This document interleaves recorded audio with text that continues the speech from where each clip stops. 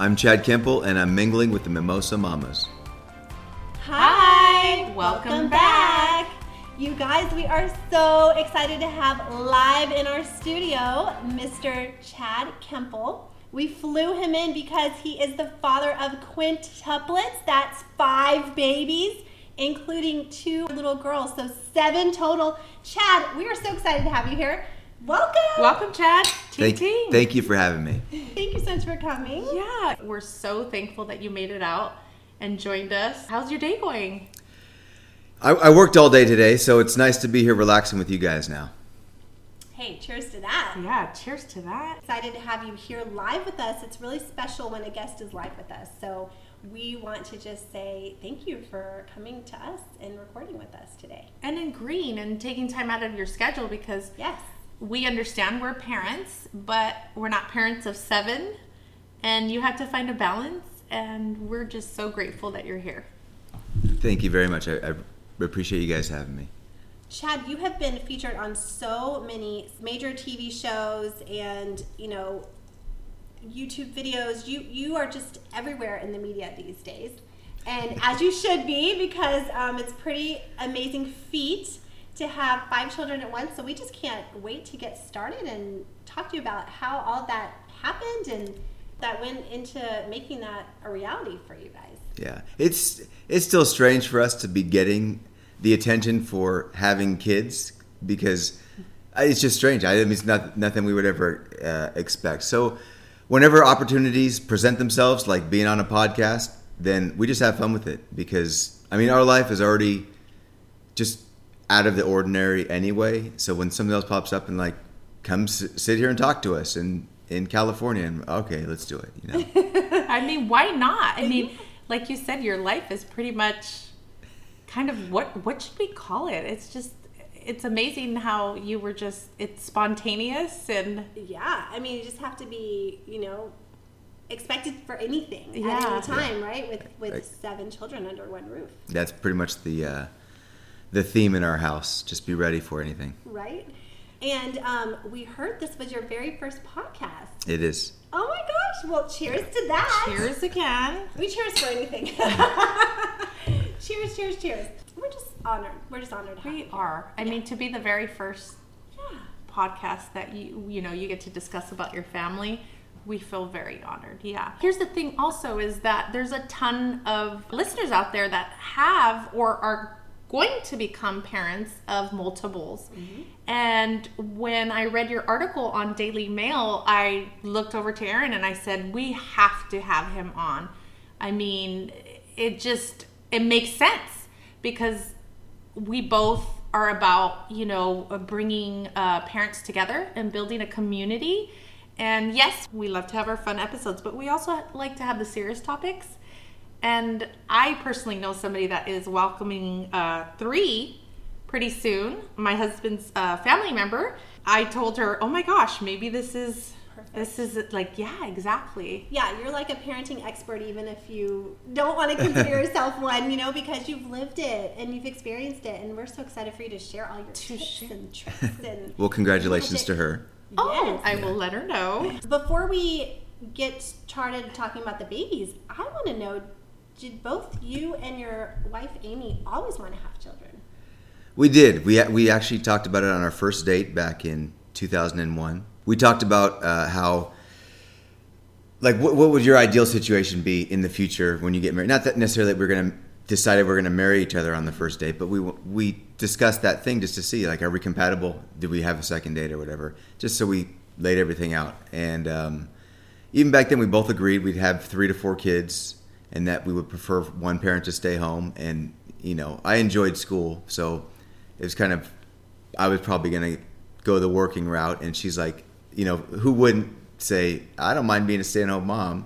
So she went that route, and so that worked out. And then we just dated and had fun. We didn't know what was in store for us, and we could have never predicted this, where we are now. How could you? Yeah, I know. How could you? And how could anyone? And we read how you and Amy met. Tell us about your meet cute. So I was working at the grocery store, and her mom and sometimes dad. They just came shopping in there. And we were both seeing other people, but we caught each other's eye. She came in more often, and then we kind of both had breakups around the same time, and it worked out that we started dating on New Year's Eve, and then became official on January 13th, a short while after that, and then just been together ever since. Okay, I'm impressed that he knows the actual date. That is impressive. I agree. So I point that out. I try to think ahead about these things. So we started dating on the 13th, so then I proposed on January 13th, and then we got married on that day too. Oh Just my God. one date. I don't have to remember anything else. So smart. Hey, that's genius. There is method Yeah. to his madness. So guys out there that are thinking about proposing to your gal, do it on the anniversary. Take notes. Take notes. Great tip. Save yourself some trouble in the future. So when you first decided to get pregnant, how did that go? It didn't go well. We tried. So we try to think things through, and so we're like, all right, we're gonna have kids now. She had a Mustang with racing stripes.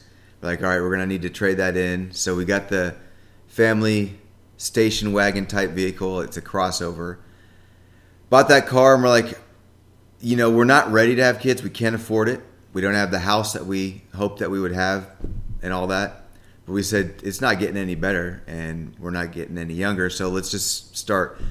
So we started trying and thinking, you try not to get pregnant for so long, and then all of a sudden we're like, all right, now let's try to get pregnant, and then we weren't. And, and the first year goes by, and then second year, we're not getting pregnant.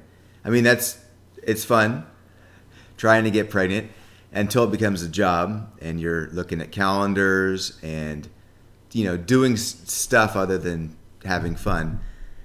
And so then eventually we reached out to doctors and said, can we both get checked out, just see if everything's working right and that there's nothing going on. And so we did that. She did all her tests. Everything looked good. They didn't have me do my test yet till we actually went to the fertility clinic later. And then what they found out was it looks like, although her body goes through the motions each month, she doesn't actually release an egg. She just sheds the lining, has her period, and you think everything's working normal, but there's most likely there wasn't an egg in there. We started the cheaper route to go is intrauterine insemination, IUI. So people will, unless they know that there's some other more specific issue, they'll go the IUI route first. And depending on your insurance, you can get that done. My insurance paid 50%, so it ends up costing $400 or $500 for an IUI, which is not bad at all to have a human being grown inside your body. So Not at all. so pretty basic, and so that started the infertility process. And that first IUI we did. The first IUI we did.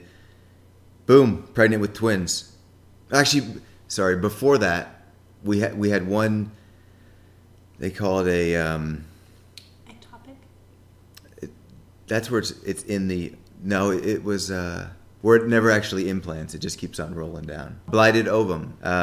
So it ended, they think that's what happened. So of course, we had the excitement for a day or two. We're like, oh my God, 2 years, here we are. And then we came in for 2 days later for the follow-up test to make sure we're doubling, and it didn't take. And so the sadness started, and then we did the IUI, and then About how long after that? soon, like the following month, because I think we were already in the process with the infertility doctor, and that's what I think we call him a fertility doctor. Like, he brings fertility to it. Right. Can you let us know what an IUI entails for the ones that are listening that don't know? What entails an IUI? Speaking about this stuff, this is just we were in the game for a long time in this infertility game. So I learned the language. I'm in no way a medical professional, and I might get things wrong. But so IUI, I think there's different things that could happen, but I think the actual procedure is intrauterine, like you're injecting semen. So I give a sample in a cup. They take the semen in I think they call it a catheter or a Turkey baster. turkey baster, and then it just the cleaned sperm without the seminal fluid is injected into the uterus, and that way it can meet up with the egg, and it gets about to have a better chance of fertilizing and then implanting itself. Where IVF, they actually is more invasive. They go in and actually remove the eggs from the ovaries, take them out and put them in a petri dish with the semen. They take the ones that are actually fertilized and then reimplant those back, and then they store. They usually, as to not be too invasive, they scoop out a bunch of eggs at the same time, and then people freeze it. And if they decide to have more kids, then they take that out later. Okay. I learned a lot. Yeah, no, it's really good information, because I think people just think IVF is an option, but clearly there's actually a more affordable option, the IUI. Yeah. So thank you for sharing that with us. And even more affordable than the IUI is timed intercourse with a medication, because typically with the IUI there's a medication taken also to make sure that you're ovulating and you're kind of controlling the ovulation so you can get the timing and everything down. Mm-hmm. So take the medication. They monitor the ovaries to make sure there's eggs mature, and then they give you what they call the trigger shot to make you release the egg. And then 36 hours later, we did this like 20 times. That's why what a stressful thing to go through as a couple. And how many years in of marriage was this? So we were, what are we at now? We're at 12 now, and we were 5 years in, I think. Okay. Yeah. Yeah, that's stressful. We can't imagine. I also want to make sure we let our listeners know, on average, a woman under 35 will have a 10 to 20% chance of pregnancy with each IUI, while a woman over 40 will have a 2 to 5% chance. The peak IUI effects is around 3 to 4 cycles. So just throwing that out there in case anybody... Good info. Yeah, anybody wanted to know. Yeah. Again, I can't even imagine the whole process. And it's, I mean, for me, it's somewhat, relatable, because as the listeners know, I've suffered with 2 miscarriages. And my husband and I have thought about going through the process of having IVF, and we did all the research. I even looked into holistic ways to be, because my issue was not being able to hold the baby. I could get pregnant, but it was just keeping the baby. And this is a tough topic for me to talk about. Sorry. I know. Yeah, don't be sorry. It's really hard, but I'm sorry you had to go through that. Oh, thank you. I give you guys a lot of big hugs, and I can't imagine, just the whole process and the stress that it puts on the marriage, and then you get constantly asked by friends and family, when are you guys going to have a baby? And is it someone's business for you to tell them the whole journey that you're going through? I don't know. For you to repeat yourself over and over and over, like, we're having a tough time. Do you even really need to know my business?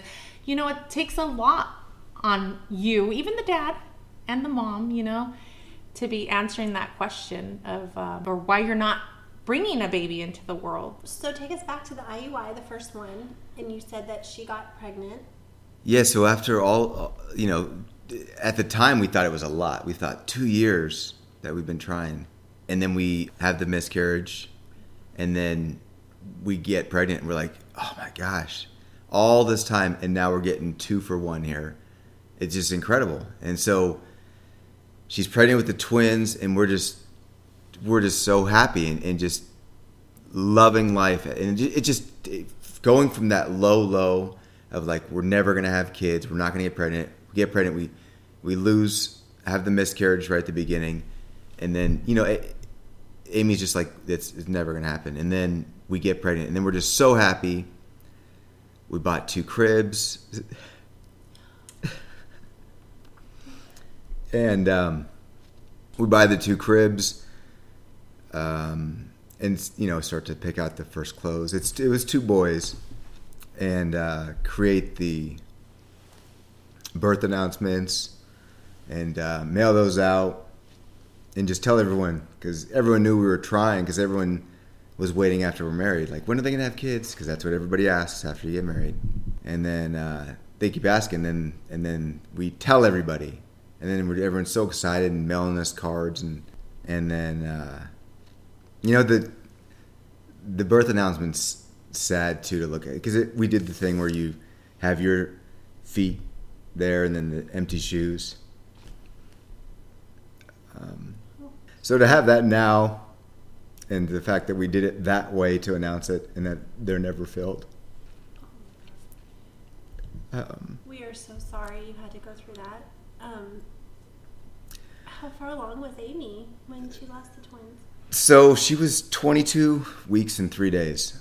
Oh, jeez. And they were, she was at work one day, and I was teaching at the time at San Jose State. And I just started class, and she was calling on the phone. And then I looked up at the students, and I announced this, a week or two before that she was pregnant with the twins. And I saw her on the phone, and I was like, oh, shit. I could say that, right? I heard you guys. Oh, yeah. You guys are... We're unfiltered. And because I just knew. I just knew something. She knew that I was about to start class, and she wouldn't do that. And I said, I got to take this. And I ran outside, and she said, I think I'm losing the babies. And so it was a situation in class. I just handed out iPads to 40 kids, or 40 students. And I said, put all the iPads back. And I was in the 2 buildings over, and she threw them in there, and I drove from San Jose to, and I told Amy, I said, just go to the nearest hospital. It doesn't matter if it's ours or not. Just go in there and tell them to save the babies. And so I hopped in the car and drove illegally home in the Bay Area traffic, and they're not home to the hospital. I went in there,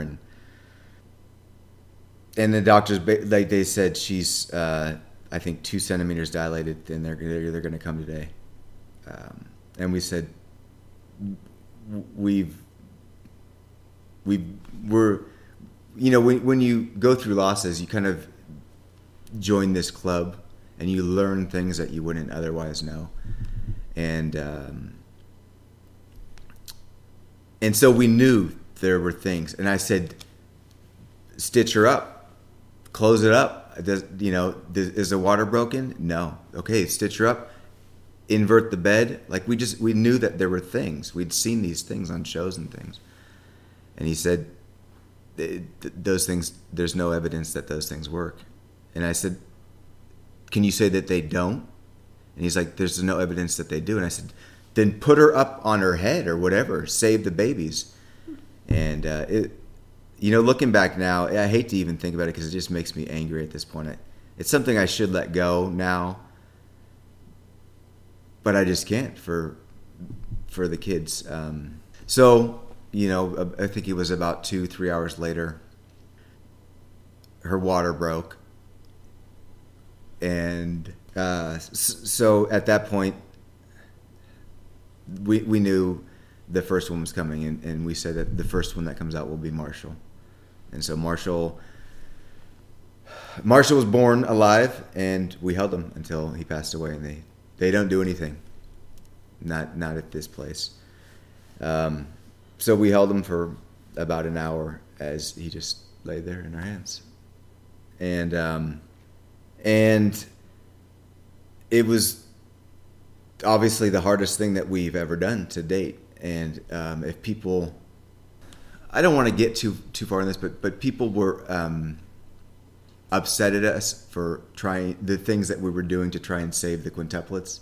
But if you were to hear where we started with this, then you would see what we're doing here, because we were in that situation where more could have been done and it wasn't.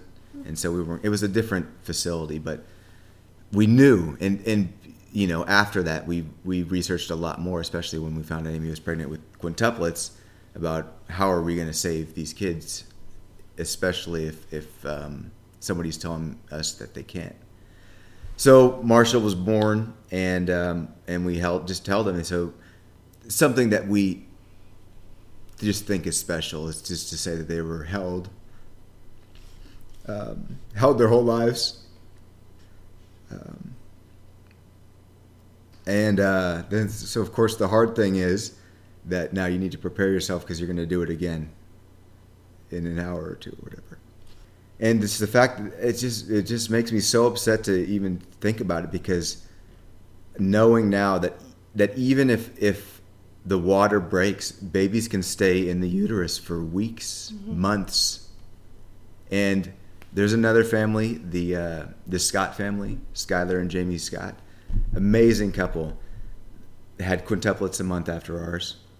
The water broke on one of their babies, and a normal doctor would have delivered all the babies at that point for the safety of the mom, and the other babies would likely come too. And that the sac resealed itself, and they carried to, I think they were at 31 weeks. Oh my God. That sac broke or ruptured, I think they call it, at I think it was in the mid-20s somewhere. Wow.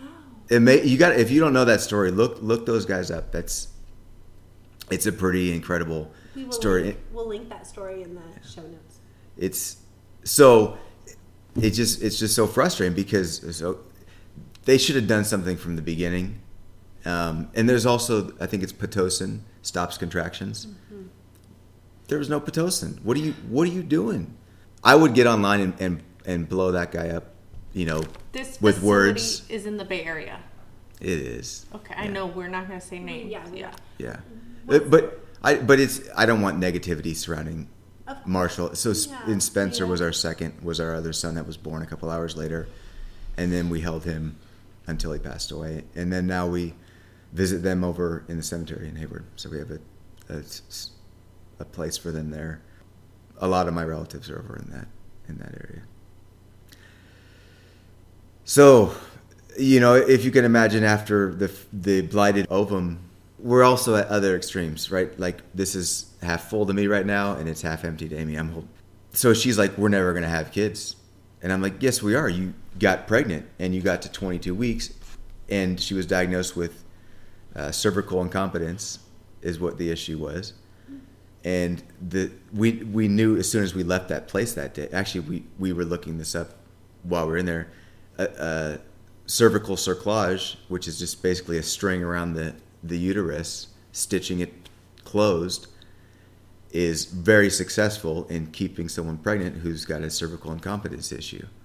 And we knew that. So I was like, all right, IUI worked. We got pregnant.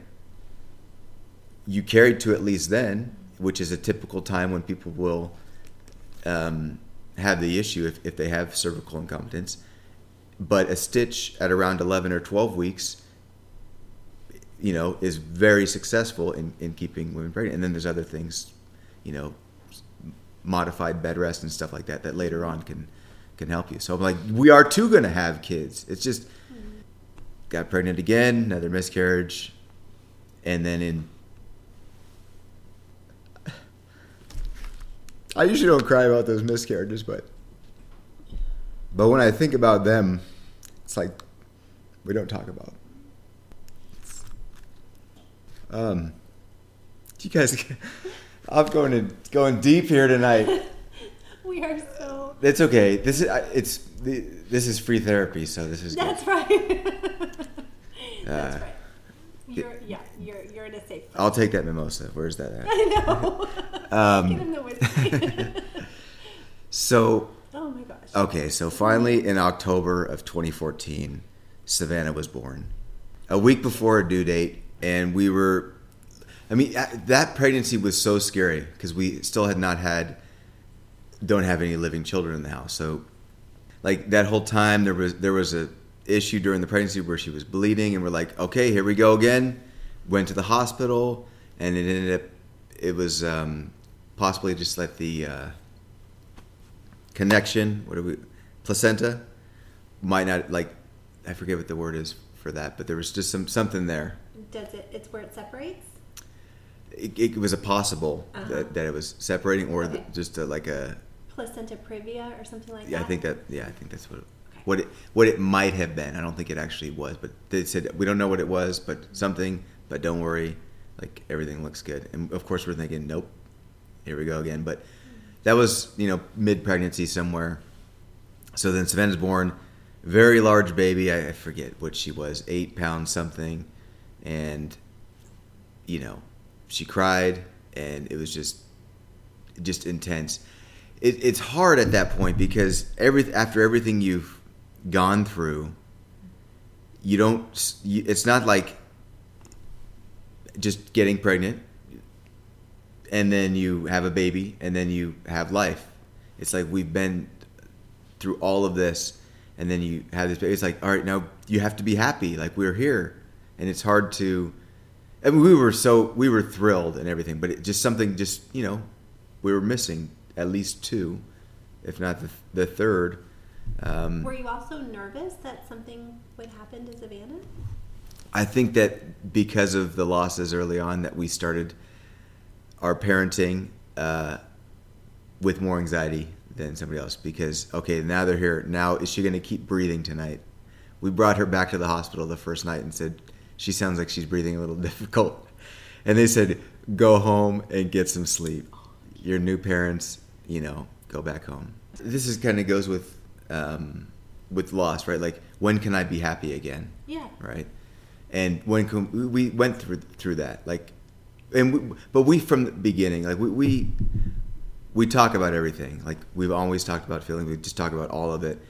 And shortly after Marshall and Spencer were born, I think a week or 2 later, we went to a wedding because we thought, did we go to the wedding or not? But we went, and I said, let's dance and have a good time. And she agreed. Yeah. When I look back at the photos from that wedding, I'm so glad we did that, because we don't want to.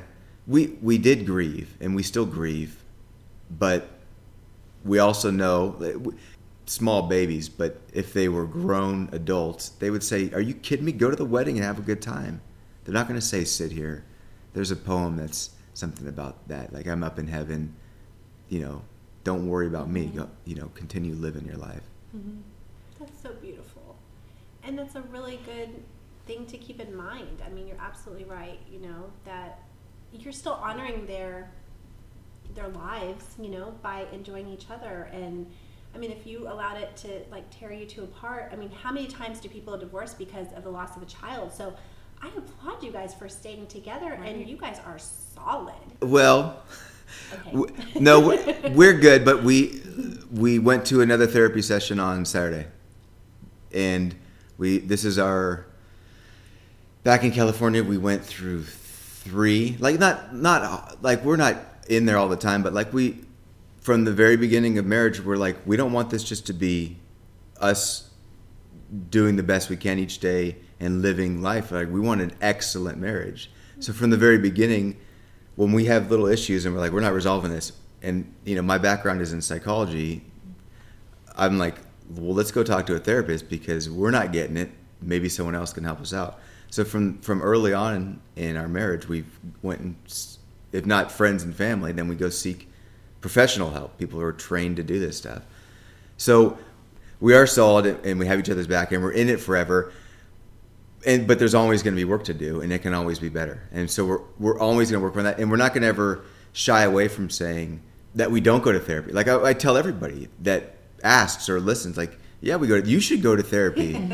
You definitely, this other couple should definitely go to therapy. Like, why aren't you guys going? Don't you want to be better? So I love that. Mm-hmm. Thank you for saying that. Oh, don't you want to be better? Yeah. Right. That's profound. I mean, yeah. Especially, again, I can relate because of the loss that my husband and I both had. It could either crumble you or bring you closer together as a couple. And it's hard when one person is in for the therapy and the other one isn't. So, I mean, I applaud you both for meeting each other in the middle and saying, you know what, we're gonna fight for this. And relationships are not easy. I mean, regardless if you have kids or not, I mean, they take work. And for those of you who say it's easy, I mean, give us your secrets, or I don't know. Kudos to you guys. But I agree with you. Therapy is the source to 100% agree. Right? Oh yeah, definitely. I'm blessed to have a very happy marriage. We've been married for 8 years, and he's my best friend. And we have a solid foundation from the beginning. But yeah, I mean, we definitely have our issues, and therapy's huge. It plays a huge role. I go separately, he goes separately. But if we ever felt like you said you couldn't, figure out how to resolve a conflict, then we would completely go to couples therapy. So thank you for bringing that up. Yeah. I'd love to talk about Avery. Tell us all about her. Avery is a little animal. She's intense. So she's technically the middle child. That's how we think of her, because we have Savannah and then Avery, and then the Quints are kind of like this juggernaut super child that's all in one. So Avery's kind of in the middle there. I'm a middle child also, and we require a certain level of attention that we don't typically get. So that's her, and anything about a middle child, that's Avery. But she's intense. Like, she'll get right up in there, and she doesn't care how big Savannah is compared to her, whatever. She'll go toe to toe with her. So she was born about a year and a half, 2 years after Savannah in 2016. Savannah's 2014, Avery's 2016. Between Savannah and Avery, we did 6 IUIs trying to get pregnant. At the time, I had 2 jobs and I had dual coverage, so they were free, thankfully. Ooh. 3 of cost. I think we paid like a $5 copay or something like that. If that. And so that was amazing. And what a blessing. Yeah, for sure. We were very fortunate during that time to be doing that. But nonetheless, I mean, each time you do it and you think you're getting pregnant, you go in, you're preparing yourselves, get the negative test. Mm-hmm.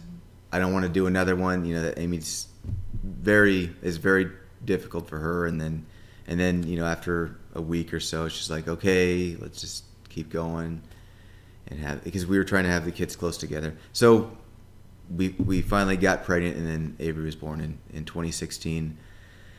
And then it's like, all right, now we have these kids, and 2 kids. People always come to us now with all these kids, and like, oh my gosh, I have 2. I don't know how you guys do it, right? Like, you guys are saying 1 or 2, and you're like, I don't know how you're doing it. And we're like, it doesn't. 1 kid is intense. Like, you're not sleeping. You're trying to produce food with your body. Everything. Like, so anyone that says that, like, I know what 1 kid is like. It's hard. It's really hard. And then I know what 2 kids is like, because there's competition. So both of those. And that's why at the end of the 2, we're like, all right, let's sit down for a second. All right, I don't think we're going to have 4 kids now. That's not going to happen. So I'm 3 and 4. So we're like, do we have a 3rd? But we're not surviving 2 very well right now. And we're like, well, she was more on the side of, I think I'm done. She's probably like 90%. I don't want to have any more, and rightfully so. She's the one with them, taking care of them at home. And I have with my commute, I had a 13-hour break every day where I'm leaving the house in this peaceful car. So, but I was like on the other end of the fence, and I'm like 90%. I want the other one, and I know it's hard, but only 10% of me is like, no. And so I was like, well, if we're going to do this, time's going on, we should do it now, because we wanted the 3 close and just get all that hard stuff out of the way while we're still a little bit young. I'm 37 now. But we're like, okay. And so she's like, it was a long talk, and we still talk about it, because that was me urging for the 3rd child that she was not so sure about. And then, you know what happened. We ended up getting pregnant. So another loss, actually, before the Quints, and then we still tried for 1 more, and we go in there, and they do we do the IUI. We go back home. They do the blood work to see if she's pregnant, and the HCG levels were through the roof. And we had a lot of comparisons from the miscarriages. We had the doubles with the twins, and we remember what that level was. It was like 4 times what the twins was, whatever that was. It was just way up there. So we started looking up what we could on the internet, and there's this chart that says singleton HCG normal levels, twins is this. There's a 90% chance you're gonna have twins if you have this level, and then triplets, and then 4 or more if you have this. And we were at the high end of the 4 or more. And we're like, no, it better not be. Because I wanted one more. 4 was not in the plan. 4 additional children was not in the plan. And so I flew to Zion, and I hiked a mountain that weekend with my brother. And we were talking, I was like, if I go home and I have 4 more kids, Steven, that my brother's name is Steven, I don't know what I'm going to do. And I think I got to find the video from up on that mountain. But we were just laughing, like thinking, there's no way. That's impossible. That's crazy. And then I think when we came home, we went in for that first ultrasound. Oh, actually, there was a second blood work while I was gone, and it had doubled, and it was still up there. But the doctors go, no, you can't go by those numbers. They don't really predict too much. I'm like, yeah, but statistics-wise, there's percentages and averages. I know how that works. And you're a statistics professor, so at this time, right? It's lecturer. I wouldn't. So professor is like a title if you're actually. I don't know. I try and correct it because I feel awkward to be called professor. Aww. I was lecturing at the university. Okay. But I told my students, but I told you once, so if you call me professor now, then I'm just going to accept it. There you go. So we get home from Zion. Amy and I go to the first ultrasound. They put the wand on Amy's uterus, and it's like the 4th of July just flickering in there. There's just heartbeats everywhere. And right away we look at each other, and I can't do I can't smile out of laugh, out of humor. I have to look at Amy and be like, how am I supposed to respond in this situation right now?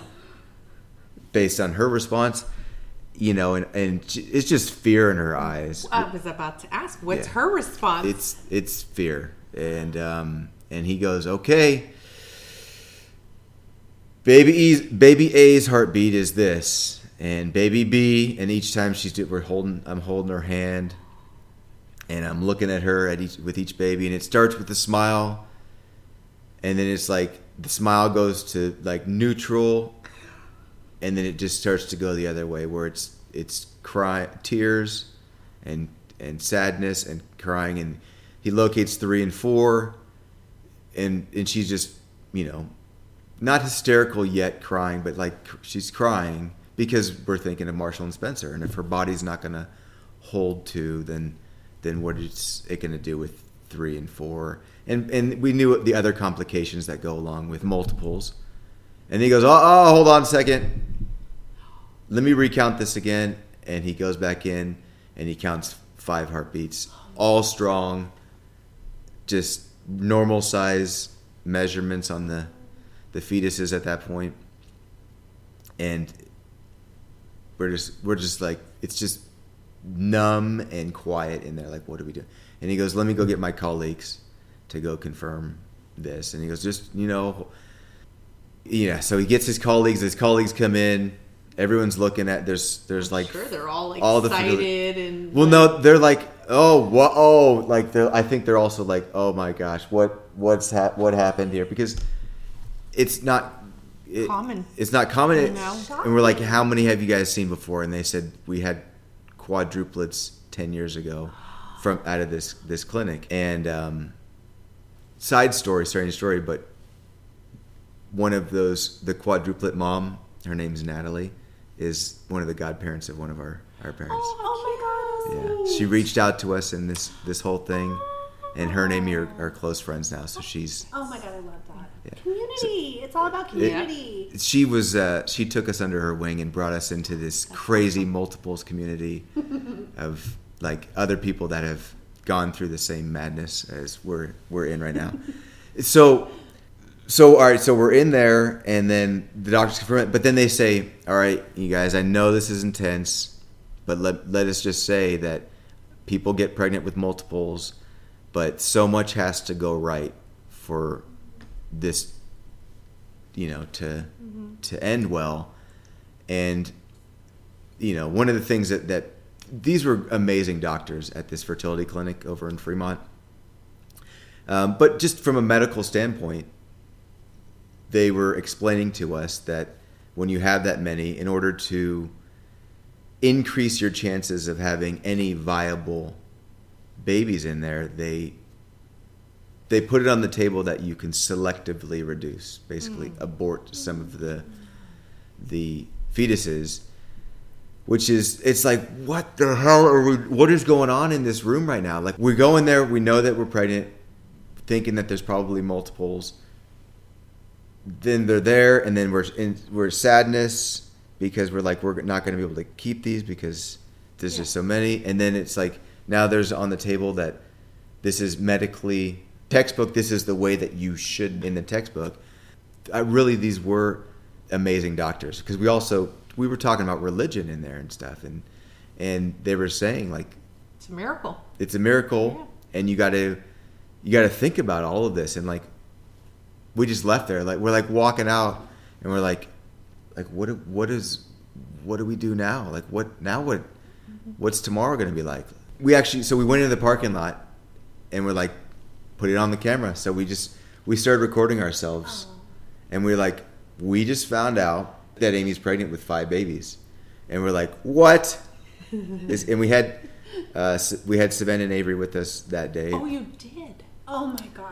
And so then we recorded that, and we recorded and kind of did some self-interviewing and stuff from that day forward, here and there. And so looking back, we were just doing that recently, looking back at all this stuff, and it's just like, we still can't believe, like, we haven't gone back and watched all those things until recently, and still we haven't seen it all, but we will and back and watch them. We're like, oh my, can you believe those people that just went through that? And it's us, but we're like, we're still in such a haze because we don't sleep and all this stuff now, that we still can't even process all this stuff that happened even 2 years ago. Right. Well, you bring up religion, and for me, as a religious person, I feel like it's just God himself, I'm going to say it, giving you that gift, because, again, so many losses. I'm trying to say this without crying. That's what I was going to say. Mm-hmm. You and Amy lost your babies, all your babies. They all need to be accounted for, because a miscarriage, I know people see things differently, but this is someone,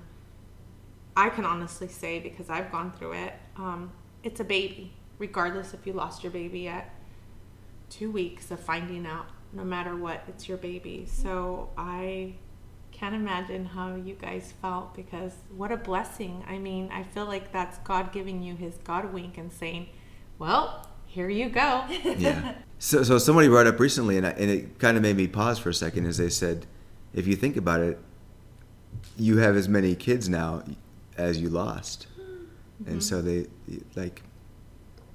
Oh, that's so beautiful.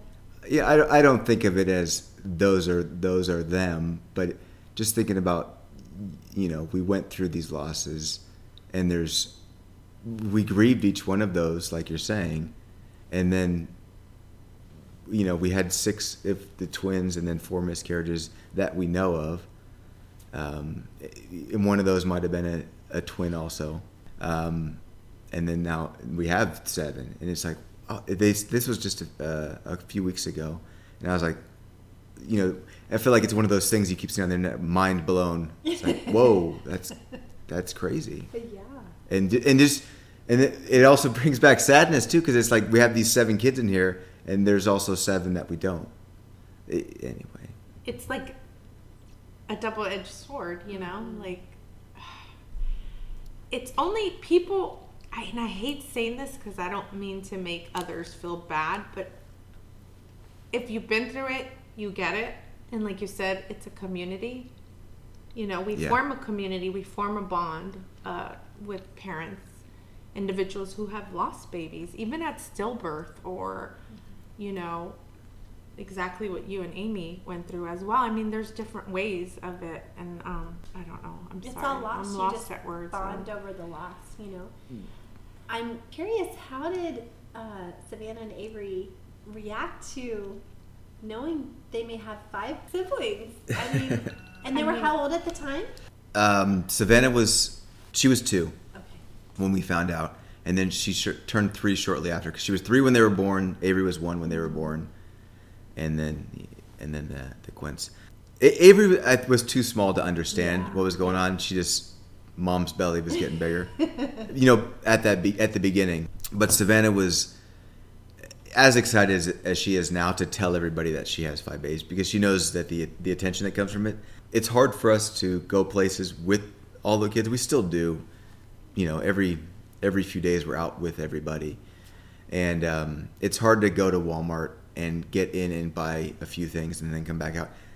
We go bring the kids anyway, because we got to get out of the house. We just can't. We're going to go nuts if we stay in there. So we try and do anything, even if it's shopping. But it's hard because then when we go in there, like, our stroller just attracts attention. It's like, what is that? And are you guys running a daycare? Everybody asks if we're running a daycare. And then all the questions start, because right away it's like, did you guys do in vitro? Thinking that we implanted the 5, and we say no, but then it's like, it just opens up. We should just say, yep, gotta go. Yeah, I was about to say, next time they say, is this a daycare? Say yes. Yep, yes it is. Yes it is. It's called Happy Children. Yeah. Keep it moving. That would be easier. Yes. So but because she sees that, then when they're not there and we go, like, I'm like, Savannah, let's go get a hot chocolate at Starbucks. I'll have 2 hot chocolates. We have 5 babies.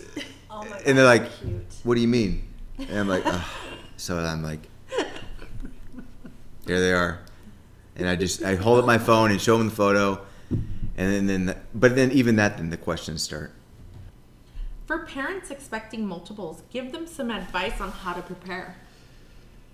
For the pregnancy or the... Just everything, like just what it entails. Before the delivery? Yeah.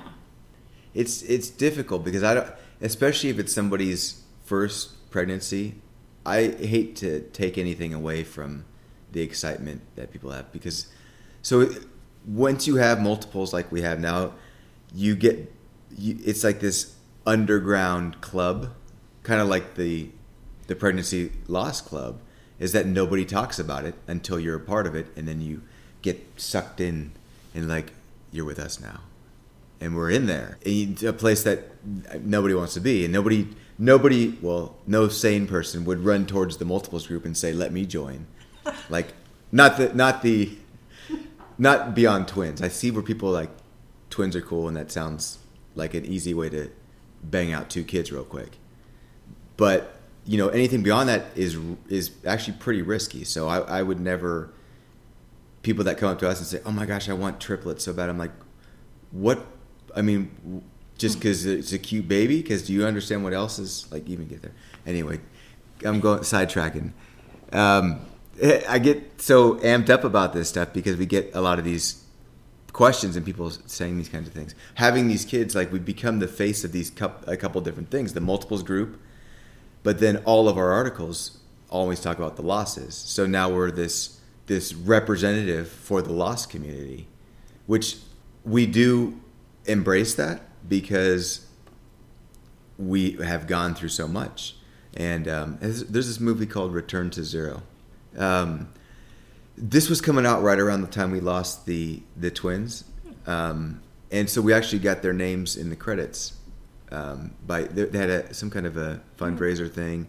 And so we're like, they had already finished it all up. The campaign was gone, and I contacted them. I was like, I would love to honor them in that way. And they're like, oh yeah, we're still taking names in there. So Marshall and Spencer Kemple, their names they roll in the credit. And we actually got to go to one of the premieres they had at a film festival over in San Jose.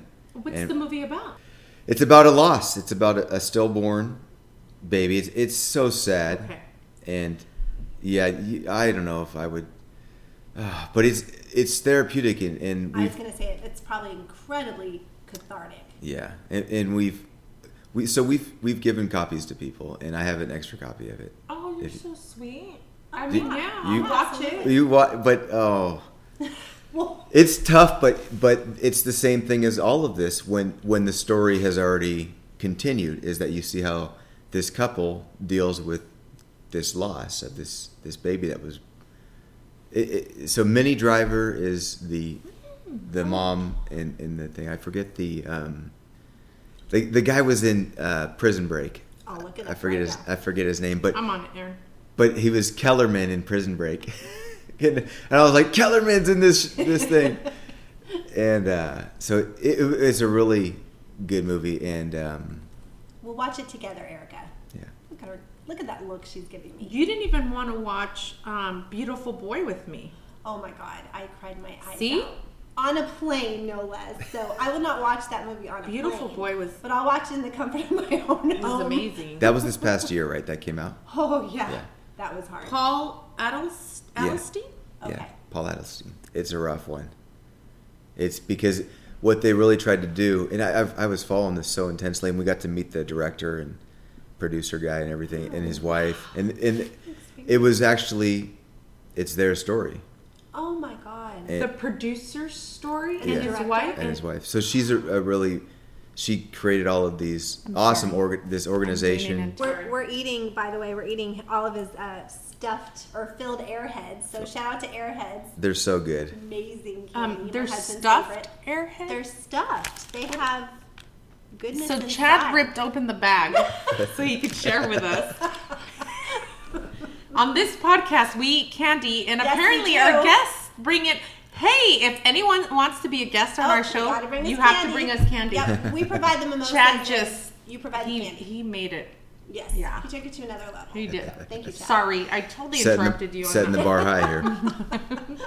Okay. So it's the story about the producer and the And it- director. And her wife and his wife. And his producer director, they put everything on the line in their lives, like financially, to create this movie, Wow.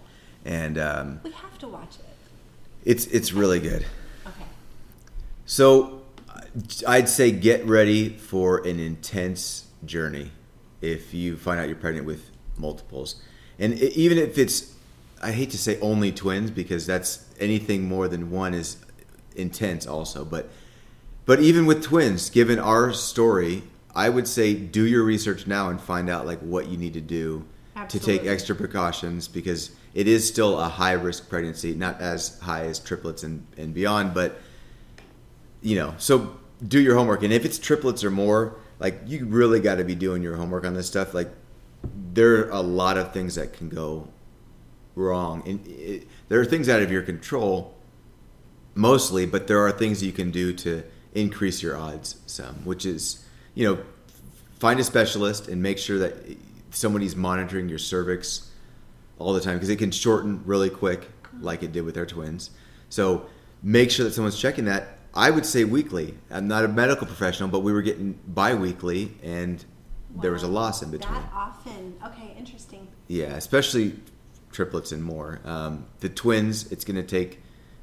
They don't monitor closely until there is a loss like we had. Mm-hmm. So you need to go through that in order for that. Unless you have a doctor who is just on it and is like, you were whatever centimeters last week, and now you're this, so we got to... I get so wrapped up in this because I don't want people to go through what we did when things are preventable. And that's what we want, and that's why we invited That's why you we on. have you here Yeah. sharing this Yeah. really I- important story. and it's strange to be here without Amy, because she's the one who did all this. I'm kind of just narrating her life. Or it's our life, but she physically went through this stuff, and so But again, I can't say this enough. I feel like, yes, Aaron and I have been blessed. We've interviewed many moms, and we just started mingling with the dads. And so I think it was meant to happen this way. Not that I want to take any credit away from Amy, not at all. Girl, we have you too. We're sending you hugs your way, We're but bowing down to we you. for what you right went through. actually Yes. yeah, we are bowing down to you. Yeah. But this is a good thing, because there is men that listen to podcasts and they want to hear what their wife is going through, even if she did go through a miscarriage or several miscarriages, and they're thinking about doing what you and Amy what you guys did. So, I mean, this is great. Okay. Very helpful. And please give us details. It's fine. So with going back to the multiple, what would I tell the multiples? So prepare for a crazy journey, and do your research about the things that you can do to try and get a better outcome if there are, if you're going to go down that road. But then it's rough. How does she sleep at night? I mean, there's so much that it entails. I mean, from eating to sleeping to she's carrying. Yeah, I mean, the pregnancy itself must have been just. I can't even imagine. It was very, very challenging. Feet. Yeah. And she still has to mother her 2 children. Right. And be a wife. Did you guys at least have a nanny or some help? Not too much. It was a strange time, getting into the media.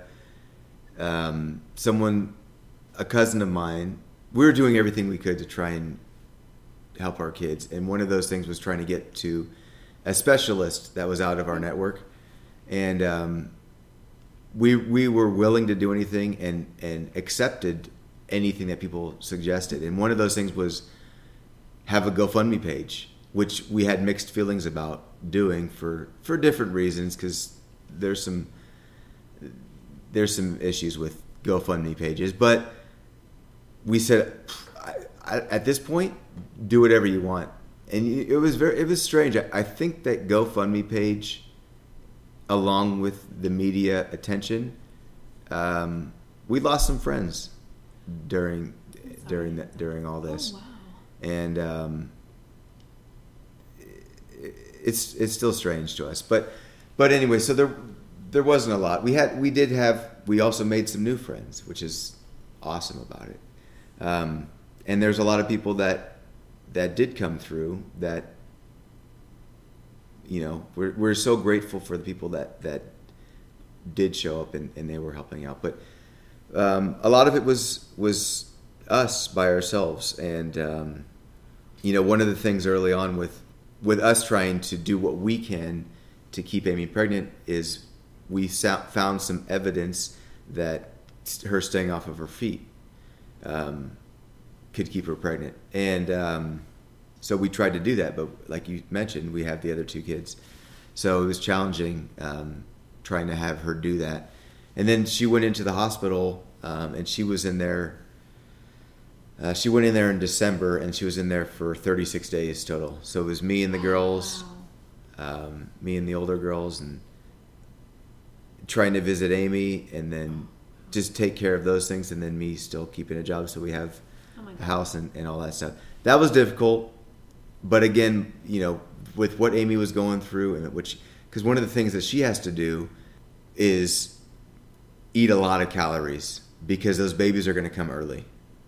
And you hope that it's as late as possible, but they're going to come early, and so you want them to be as big as they can be when they're born early. Because had our twins been, according to their standards, they wanted to be a little over a pound if they were going to even attempt to save them when they were born.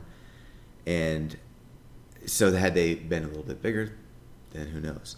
But so from the beginning, Amy's trying to eat as many calories. I forget what it was, like trying to do I don't even know what calorie counts are.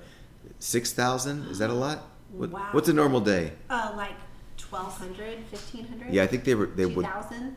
I think the suggestion was to get her up to 6,000, just any calories that she can have. But of course, getting the good stuff, the protein and vitamins and Not stuff. just bowls and bowls of pasta like I would. But that too. It's really just is to get the calories. You want to fatten the babies up.